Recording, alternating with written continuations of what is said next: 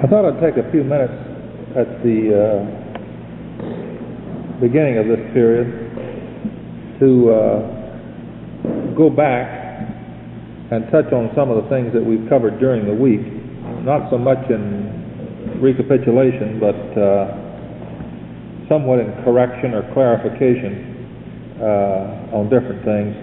One is that in the and different ones have helped me in just discussions on these things. One, we spoke in the very first lesson regarding the idolatry of Terah and his family before they migrated from Ur, and the verse generally given by several of the writers on this subject in Joshua 24:2. Even since coming to the school here, I think you may have felt that my presentation on that subject was a little timid, and I intended that it should be. I wasn't so sure that Terah was what we call a dyed-in-the-wool idol worshiper.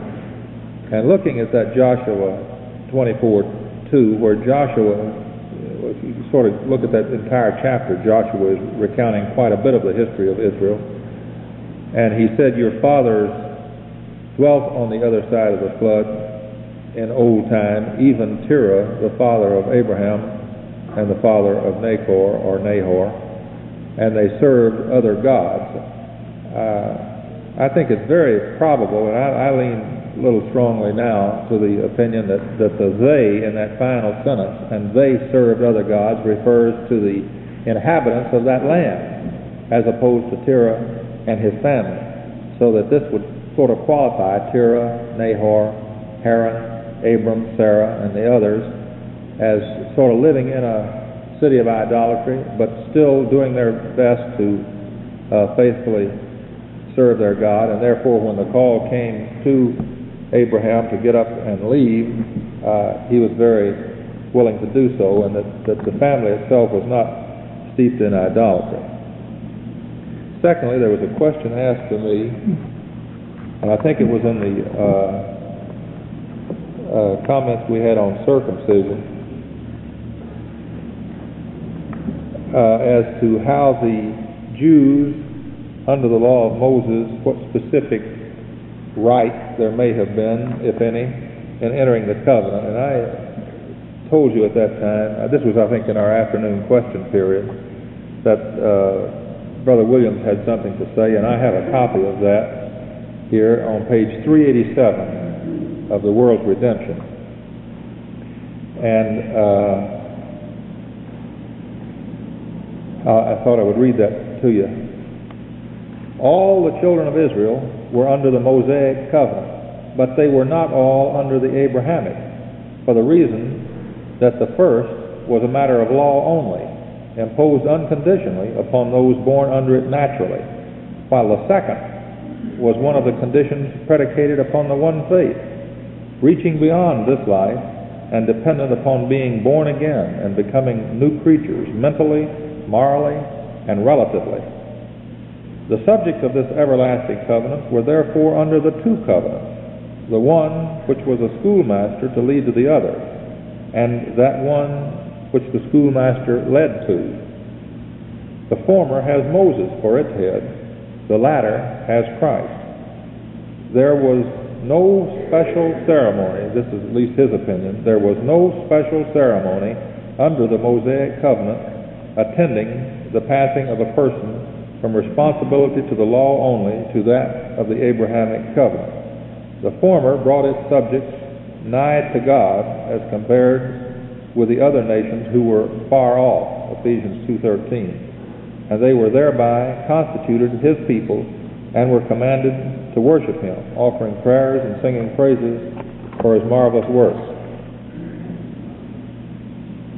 There's some more on that on page 388. I'm not so sure that I totally agree with what Brother Williams has written on that when he says there was no special ceremony, based on the writing of Psalms 50 and 5 and other related verses where he says, "Gather my saints together unto me, those that have made a covenant with me by sacrifice." I would suggest that there was a sacrifice of some specificity that engage that person passing from the Mosaic into the Abrahamic, that he reached a stage in his life where he says, by the offering of this sacrifice, it is my wish, and I'm expressing my faith in those things that God has spoken, that I now be related to that superior covenant which hath a hope of life, as opposed to this temporal covenant which has no hope. The third clarification was on something we were speaking on yesterday, which had to do, actually it's two sort of contingent subjects there. One on the age of Isaac at his offering, and the two on the weaning of Isaac.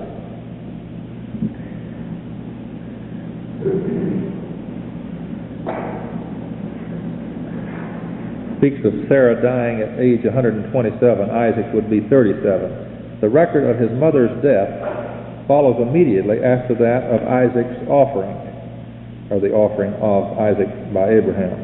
A fact which suggests, if nothing more, that he was in his 30s when he climbed the hill of sacrifice, just as was the great antitype. Should this be correct, Abraham would have to deal not with a mere youth, but with a grown man. It seems, therefore, that Isaac must have known what this visit to Moriah involved, and had consented to be sacrificed according to the Lord's appointment, so that his father's faith, expressed in the words, I and the lad will go yonder to worship, and we, plural, will come again to you, must also have been that of his son Isaac, who, assured of the promises, realized that cutting off would necessitate resurrection, in view of the divine pronouncement that in Isaac shall thy seed be called.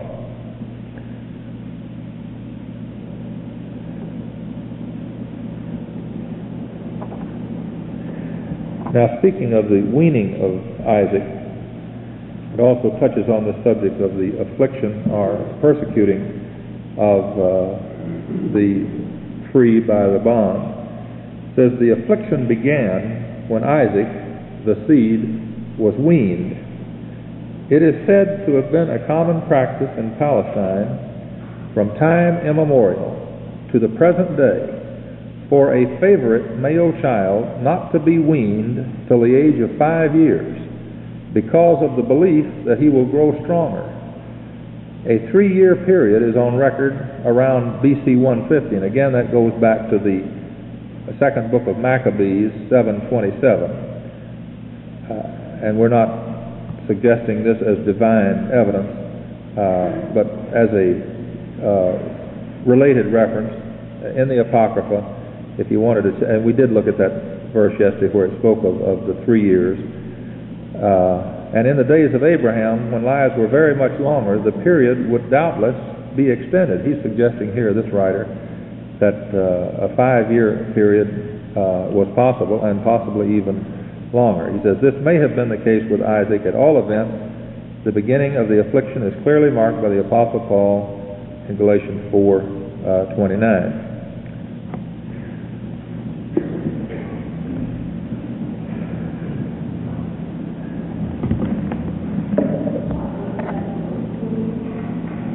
What was the question?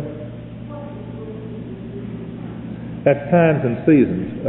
Brother Kerwin, I don't know whether I have an idea from sitting in on Brother Kerwin's class that he didn't relate to a lot of specific items, say, as such from this book, but I know he relies or agrees with many of the comments in here, particularly as regards dates. And I think it's one of the better books that we can find. It's very detailed, particularly in involving the calculation of time and eclipses and minute times coming out to fractions of days and all, and somebody calculating times. And he does in the case of Isaac here with his age, and it gives you probably the month in the year that this sacrifice most likely was made. times and seasons. That was page 222 to 26, somewhere along there. Somebody's jotting those notes down and has a copy of that book. That's by Brother W.H. Carter. Another point that has come up in our discussion is the use of the word everlasting covenant that we're talking about, although it's not officially a part of the title of our subject.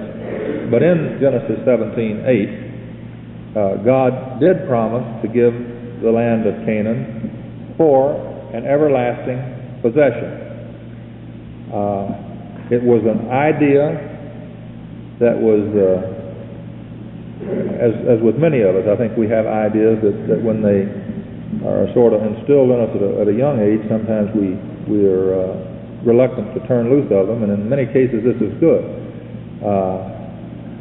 But I'm convinced, and I don't want to say everybody just adopt this because I do, but I don't think there's any word in the Bible that means everlasting in the sense of time without measurement from one side to time without the other. I do believe that God is described that way. He is described as from everlasting to everlasting. It's from unmeasurable infinity on the one side to unmeasurable infinity on the other side. If we're thinking of the person of deity, it's unmeasurable. We cannot comprehend or measure.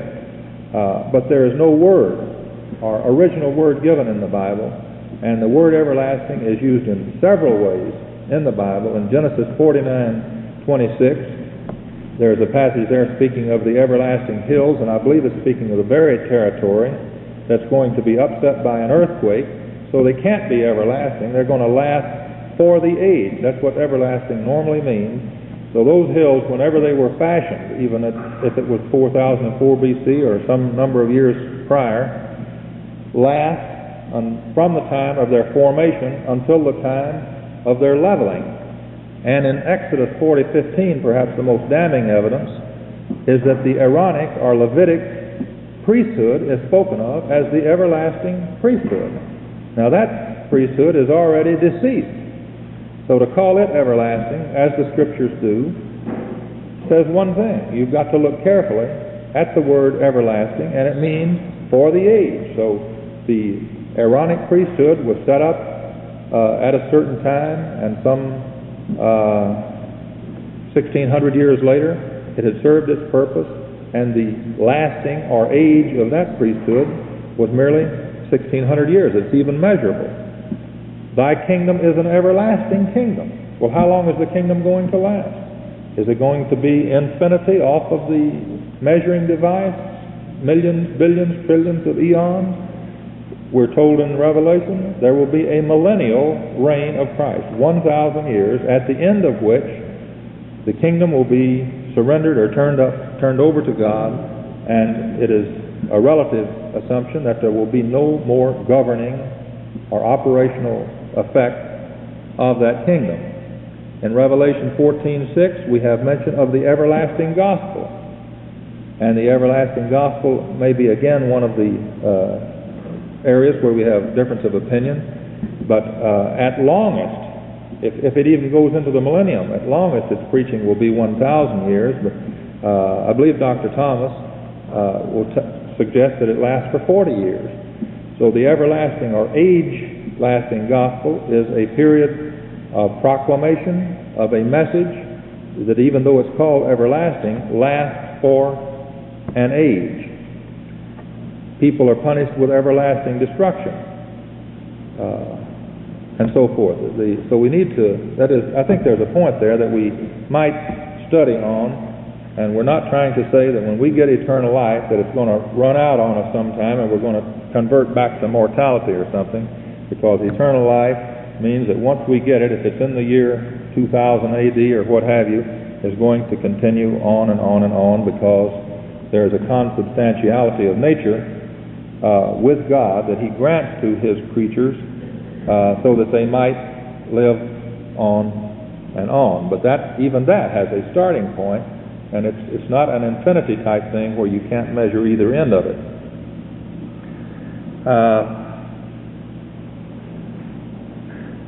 somebody asked me the question in Genesis 13:17. I don't have too good an answer either, about Abraham, his reaction when God told him to arise and walk through the land in the length of it and in the breadth of it. In other words, was there a great traversing or walking by Abram through this land? In fact, when I came to this in the notes that I've been working on, I wasn't even able to tell you where he was. He was either at Bethel or at Hebron. I still favor that he was at Bethel, because the next verse says, "Then Abram removed his tent and came and dwelt in the plain of Mamre, which is in Hebron." So I feel that he was in Bethel first. And you recall I read you an article out of the Ezekiel temple that suggested Brother Sully felt that he was in Hebron when this promise was given, and at a more advantageous sight level, so that he could look northward, eastward, southward, westward, all around. But nothing is said about walking through the land. Did he go 100 miles north or 30 or 40 miles east and west and sort of canvass all of this territory that he was to possess? All I can give you is an opinion that I don't think he did at that time. It has been said, and it's not just my opinion, by others, that in the course of Abraham's life, he covered much of the land of Canaan, and very shortly after this, he covered a good bit of it in his pursuit of the eastern kings under the leadership of Chedorlaomer. So he proceeded to the northern part, so he went through a whole bit of the territory.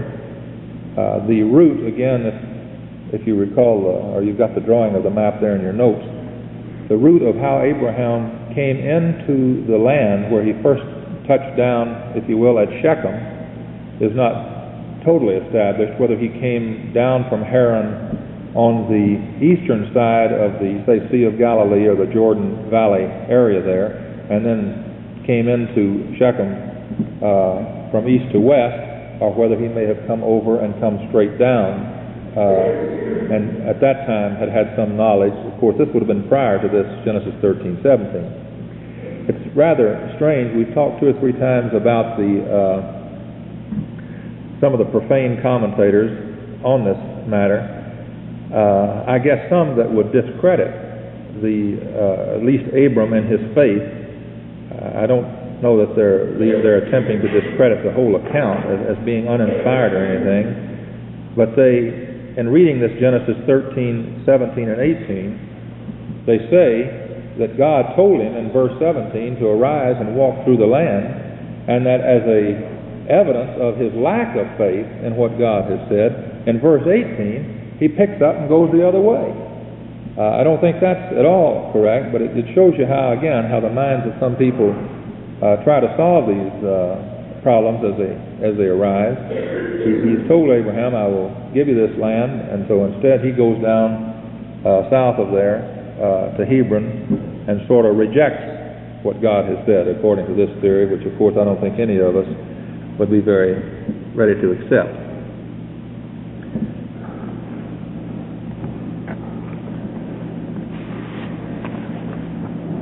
Also, before we pick back up at Genesis 25 and our concluding remarks in this series of study,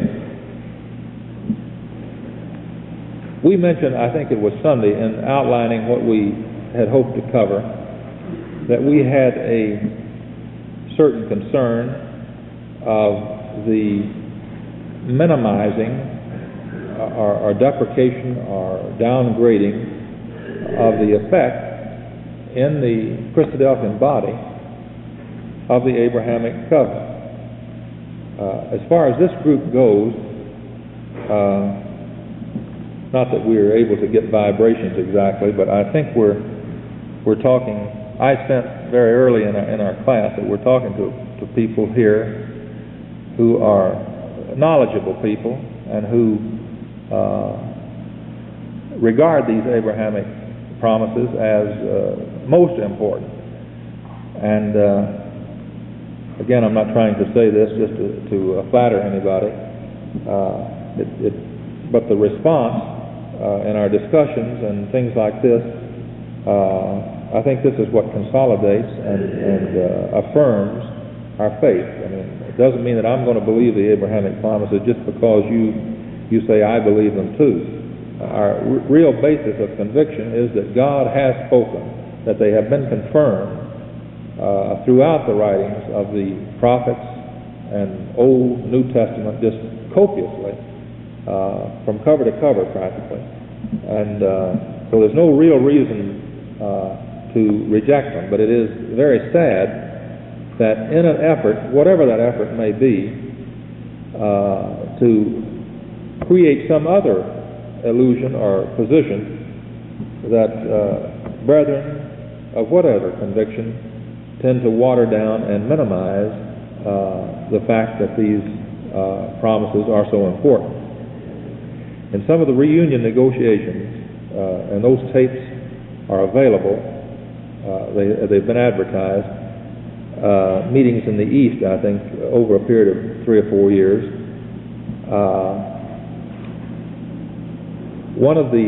It was very impressive. I think it was the Young People's Group in Richmond that acquired these tapes and listened to them as part of their classwork.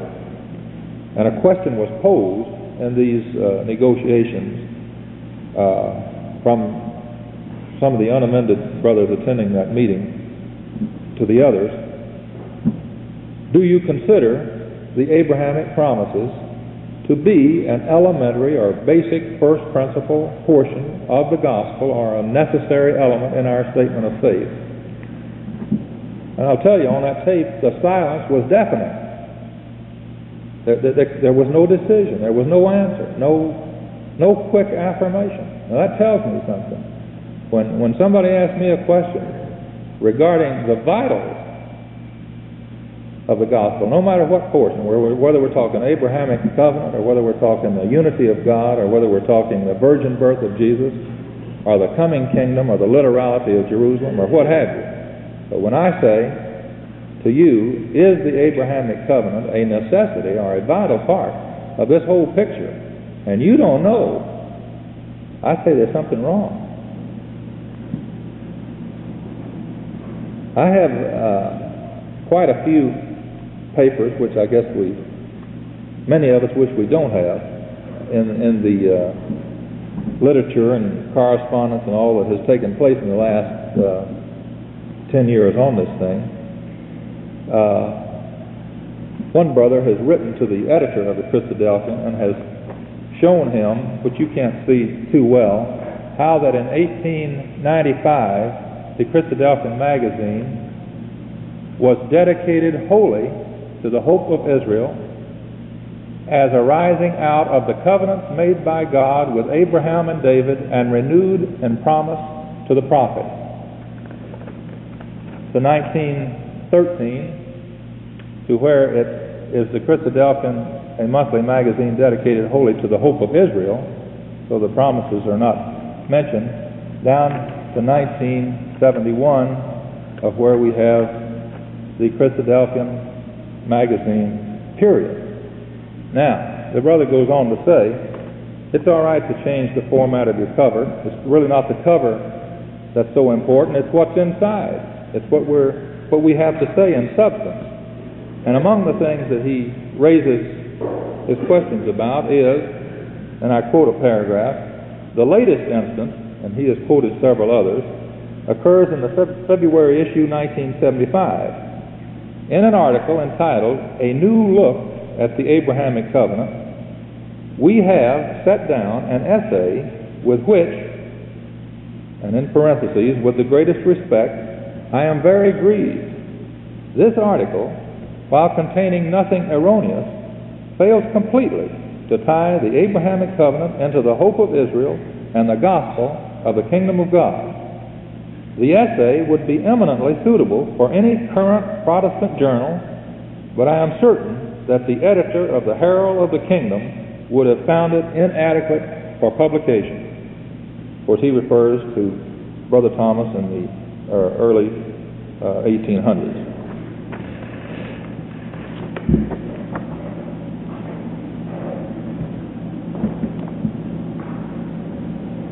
Pursuant to that writing, one of the brothers working with this problem has this to say on the Abrahamic covenant. It says the covenant with Abraham is considered, and he is outlining, by the way, I have to preface this remark, as what he has determined after negotiating and meeting and analyzing some of the views of the amended viewpoint. So here is his analysis of the amended viewpoint. He says this is how they view the Abrahamic covenant. The covenant with Abraham is considered as an interesting incident in God's dealings with the patriarchs. The promised seed, Christ, was to be the instrument through whom all nations of the earth would be blessed. This promise pointed forward to the atonement. God was pleased to reveal to Abraham that this work would be accomplished through an actual descendant of his. This preview of God's plan to Abraham is viewed to be on a par with God's promise to Noah that he would never again destroy the earth with a flood of waters, or on a par with his promise to Ishmael that of him God would also make a great nation. His point, if I can paraphrase somewhat, is that this is an interesting incident in the whole scheme of things. That this is not the superstructure or the greatest facet of the teaching of God throughout the Old Testament and confirming in Christ the New Testament aspect of the gospel as a whole. There are so many things in this paper that bear on this. I find it hard to read the proper excerpts, but he goes on to say, what is the root cause of the difference between them?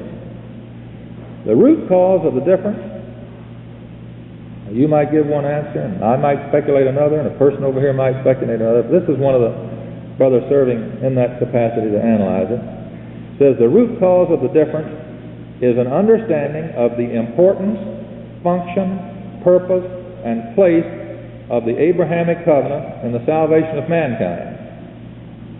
Search and see, and you will find that modern amended Christadelphian writers and intellectuals have worked out a scheme of salvation in which the Abrahamic covenant is not necessary. Salvation can be discussed with the omission of reference to the Abrahamic covenant, exactly the same as it can with the omission of the Noachic covenant. The one has no more significance as far as salvation goes as the other. Lest it appear that the above is a distorted view, it is now necessary to briefly cite some examples. In a series of 13 articles printed in the Christadelphian magazine in 1963-64, a brother wrote on the theme, I believe, a personal confession of faith. This is 13 articles. The promises of Abraham and the sure mercies of David were not even mentioned, let alone emphasized, in an analysis or a confession of my faith. Now, if any of us feel that we could confess our faith without mentioning and giving a prominent part to the promises made to Abraham, the covenant that God has been spreading out before us in these early chapters of Genesis, and the confirmation of these things in Hebrews and Romans and Galatians by the Apostle Paul, I think we should do some very serious thinking about it. And we feel that it is our duty, not in the sense of being critical of what is wrong, but when we come to a point of finding a right or a wrong, I can't see but one thing, as the Old Testament prophets say, and that is to cry aloud and spare not. If we say, go ahead, believe anything you want to, we're not talking of this Abrahamic doctrine, but doctrine, our walk as a whole, what are we asking for? I have a paper here that is, I didn't bring it with this, with any intention of showing it in this class. It has to do with another preparation we had made. But it just shows us some of the departures, and these are just ones that have come to mind that we see. Now, I'm not saying I could have corrected or prevented or cured these things, but I do have a question. How many more are we going to add to the list? How long is this list going to be before the Lord comes and maybe finds, as the Scriptures say, very few holding to the faith of the apostles or to the faith of Abraham? So, again, my urging is that let us examine and let us hold fast to what is taught, and let that teaching be supplemented by good works and faithful conduct in every one of us. Because just to say that I have intellectually got this thing figured out, and I think I have it on a little more explainable basis than you have, doesn't qualify me much better that I can see than it does you. But if it's inspirational to me, and if it gives me a motivation to go forward, and the lying behind the negation of all of these things is the fact that our whole dedication is to honor God. It's not to say that I figured out number 6 or 7 or 8 and that by some intellectual process I have made an attainment. But when we say God has done something wrong, we dishonor Him. We don't recognize His supremacy and the wisdom and justice and accuracy with which He works. Now, with those remarks, I'm going to return to the 25th of Genesis, and picking up in our account, and we're going to be able to finish our remarks. We're ahead of ourselves actually in this last class, which is somewhat the way we planned it. But our final remarks actually involve the death of Abraham, which again is just a historical recording. We have commented earlier, because the first few verses of this chapter involve the marriage of Abraham to Keturah. I don't have, again, any speculated point of time as to when he did marry Keturah, but my guess is that it is not at this old age period. It could well have been, as we said earlier, prior to the birth of Ishmael. It could have been between the birth of Ishmael and Isaac. I really don't know.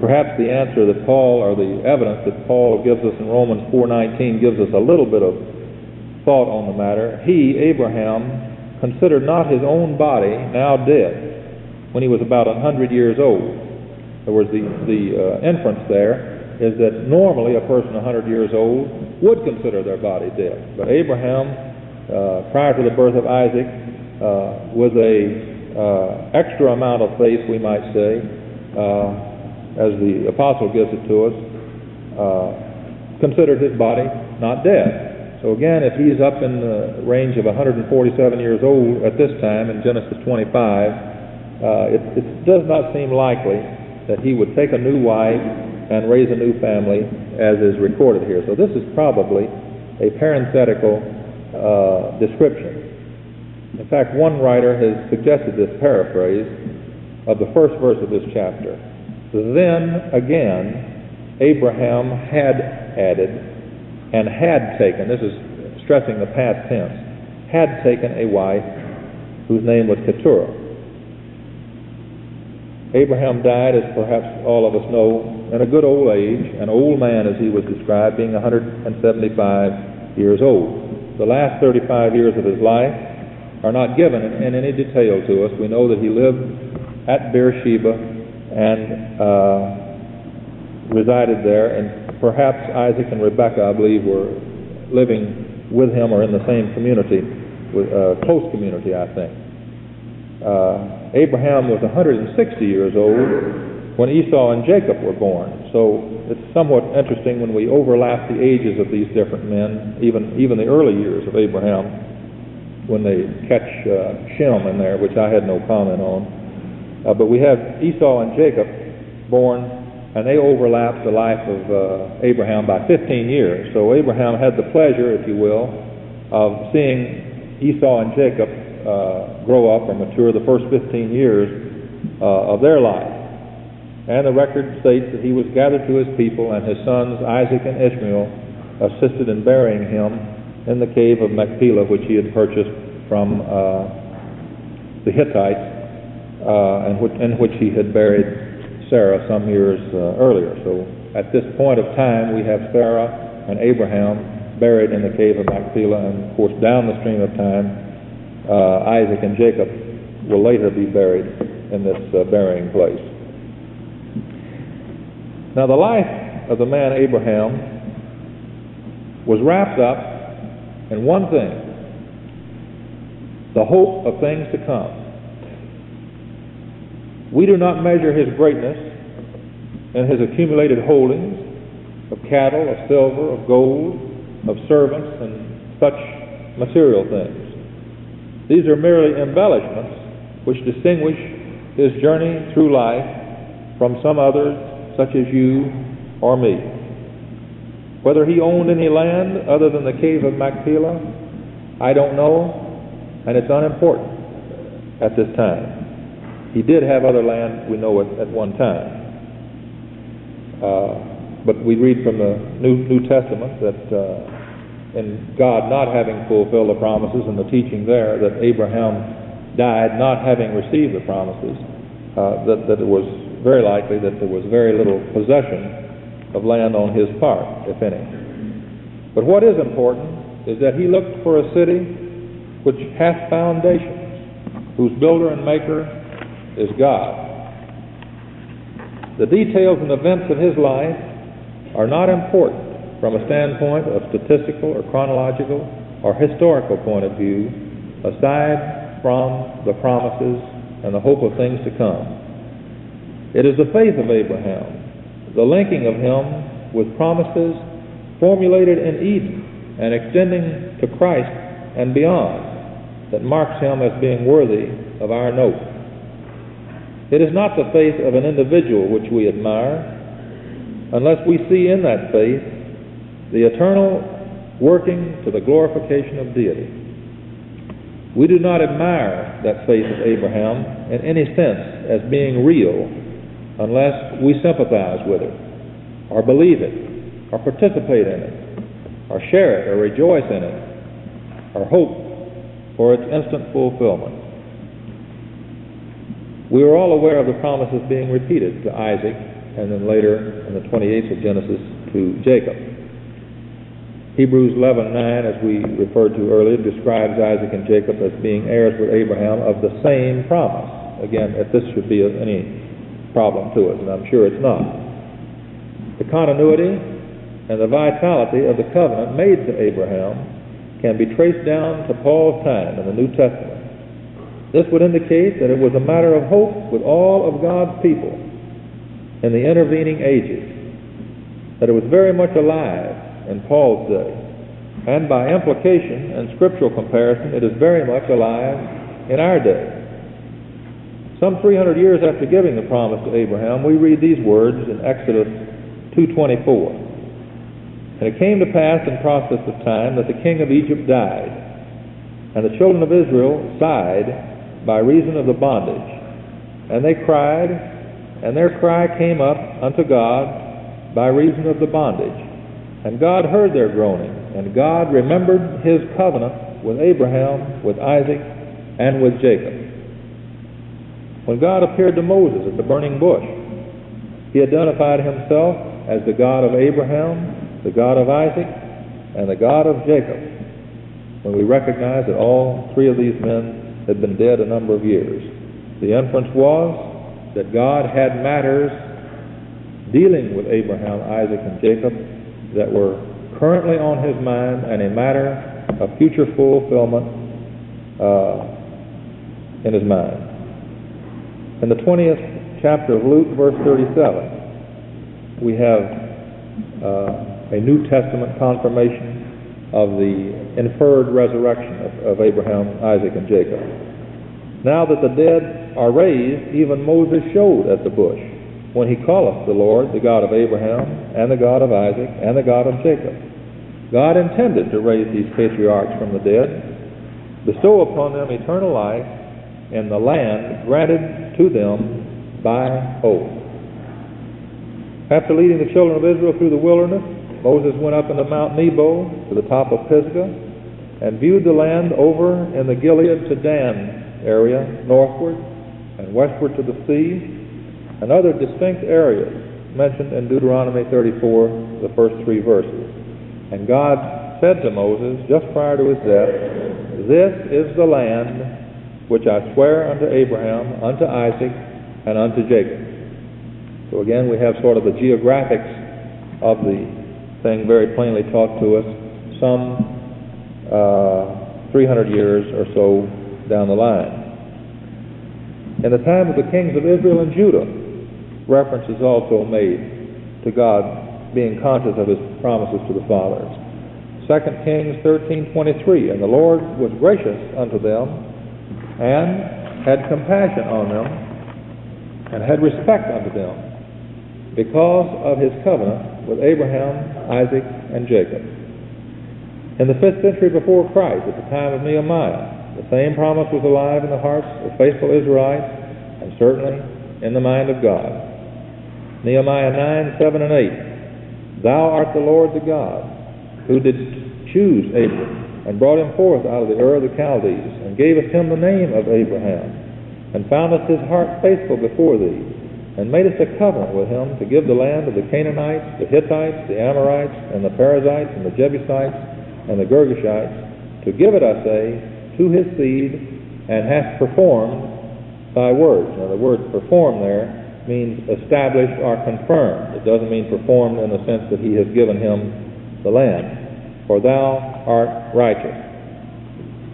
Sort of detouring from our notes here just a little bit, there is a verse that we had intended to bring up. I believe it's in Joshua 21, which is a source of problem to us, to that man who tells us, well, these Abrahamic promises are very nice, but they've already been fulfilled. So I don't want you to tell me about them as far as Christ coming again and having anything to do with the Abrahamic promises, because they're all past history. Because it says in Joshua 21:43, "And the Lord gave unto Israel all the land which he sware to give unto their fathers, and they possessed it and dwelt therein."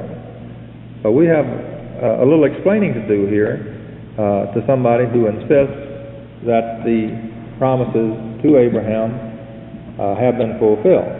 One of the reasons we went into such detail of the 7 or more facets or sections of the promises, one, we have the everlasting or perpetuity angle of these promises. And of course, if in Joshua's time we could ask the question, do we have anything eternal established there? Have the Jews or the people of Israel been there everlastingly? Well, I think all of us would recognize there's an absence of that. From a natural historical viewpoint, has there been immortality displayed to us? Have we seen anything of this kind fulfilled, such as the Abrahamic promises give to us? Well, of course, no.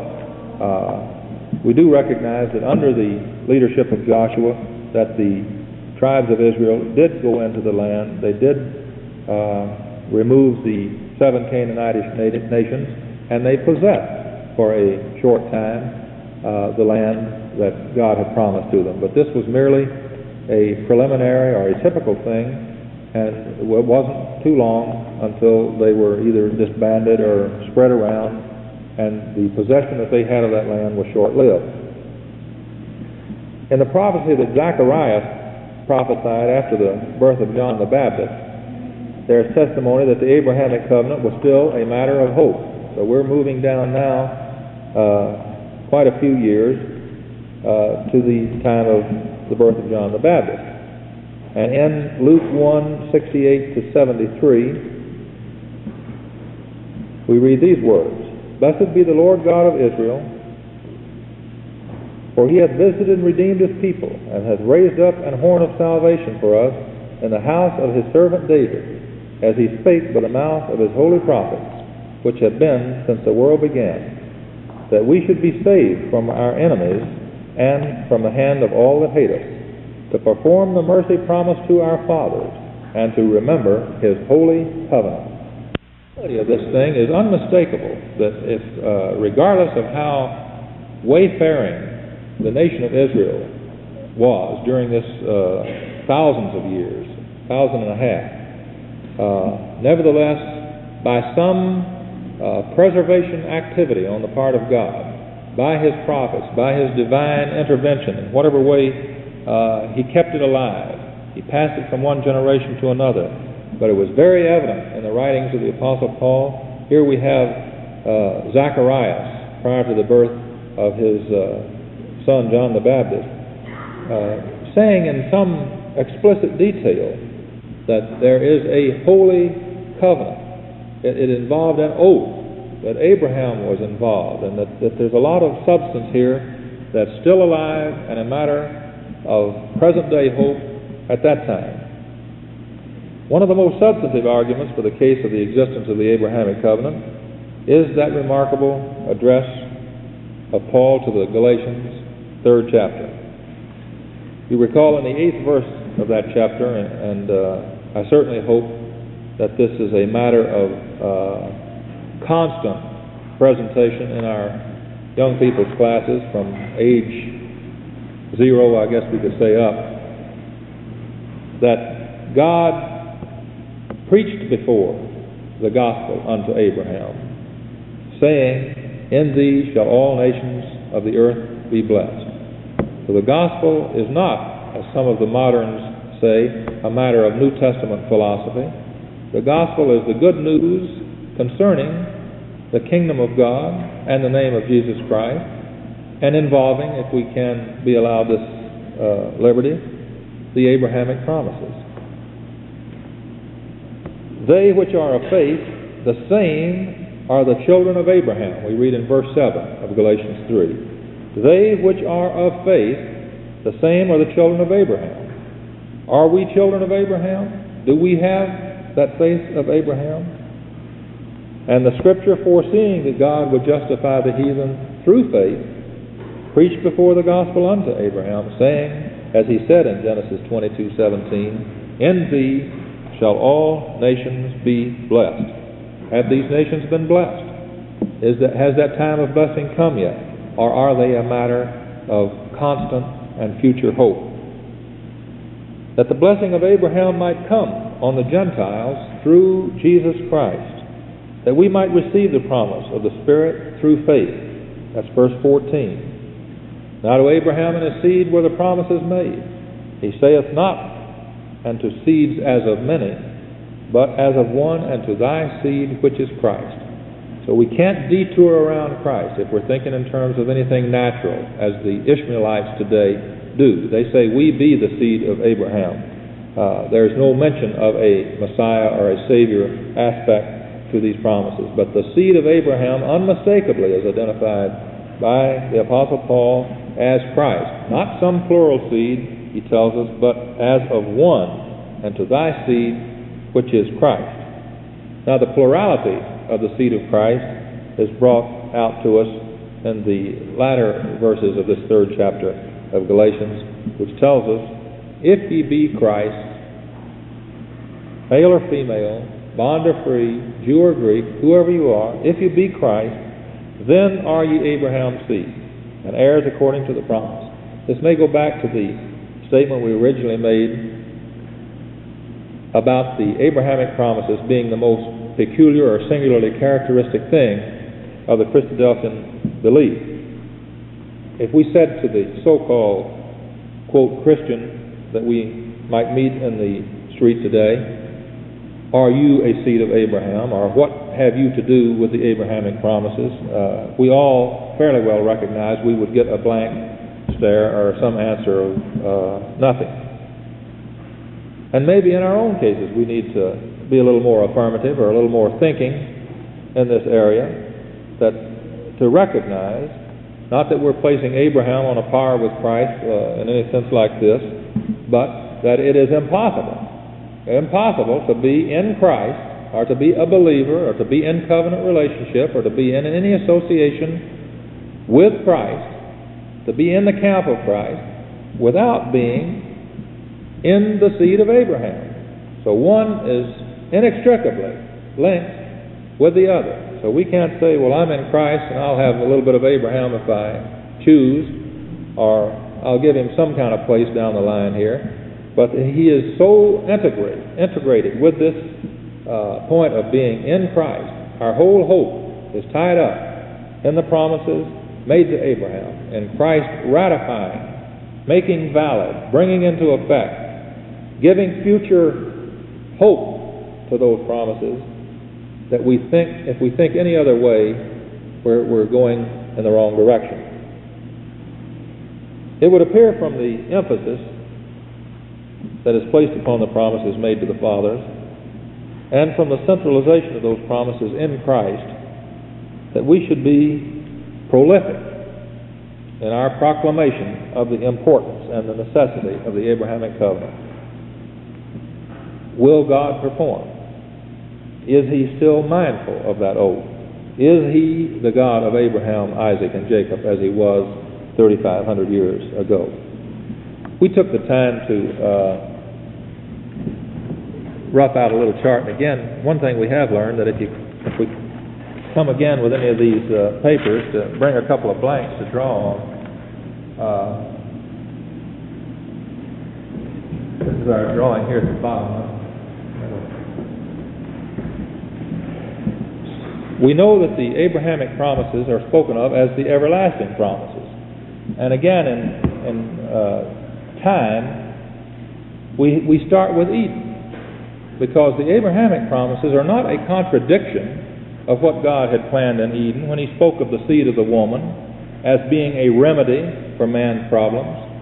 But starting down from Eden, and we may have overemphasized it, we've only done it because of the presentation in this class, but we mentioned the 7 promises, and as we said at the outset, there may be 8 or 9 reiterations or building up of the various facets of the promises to Abraham.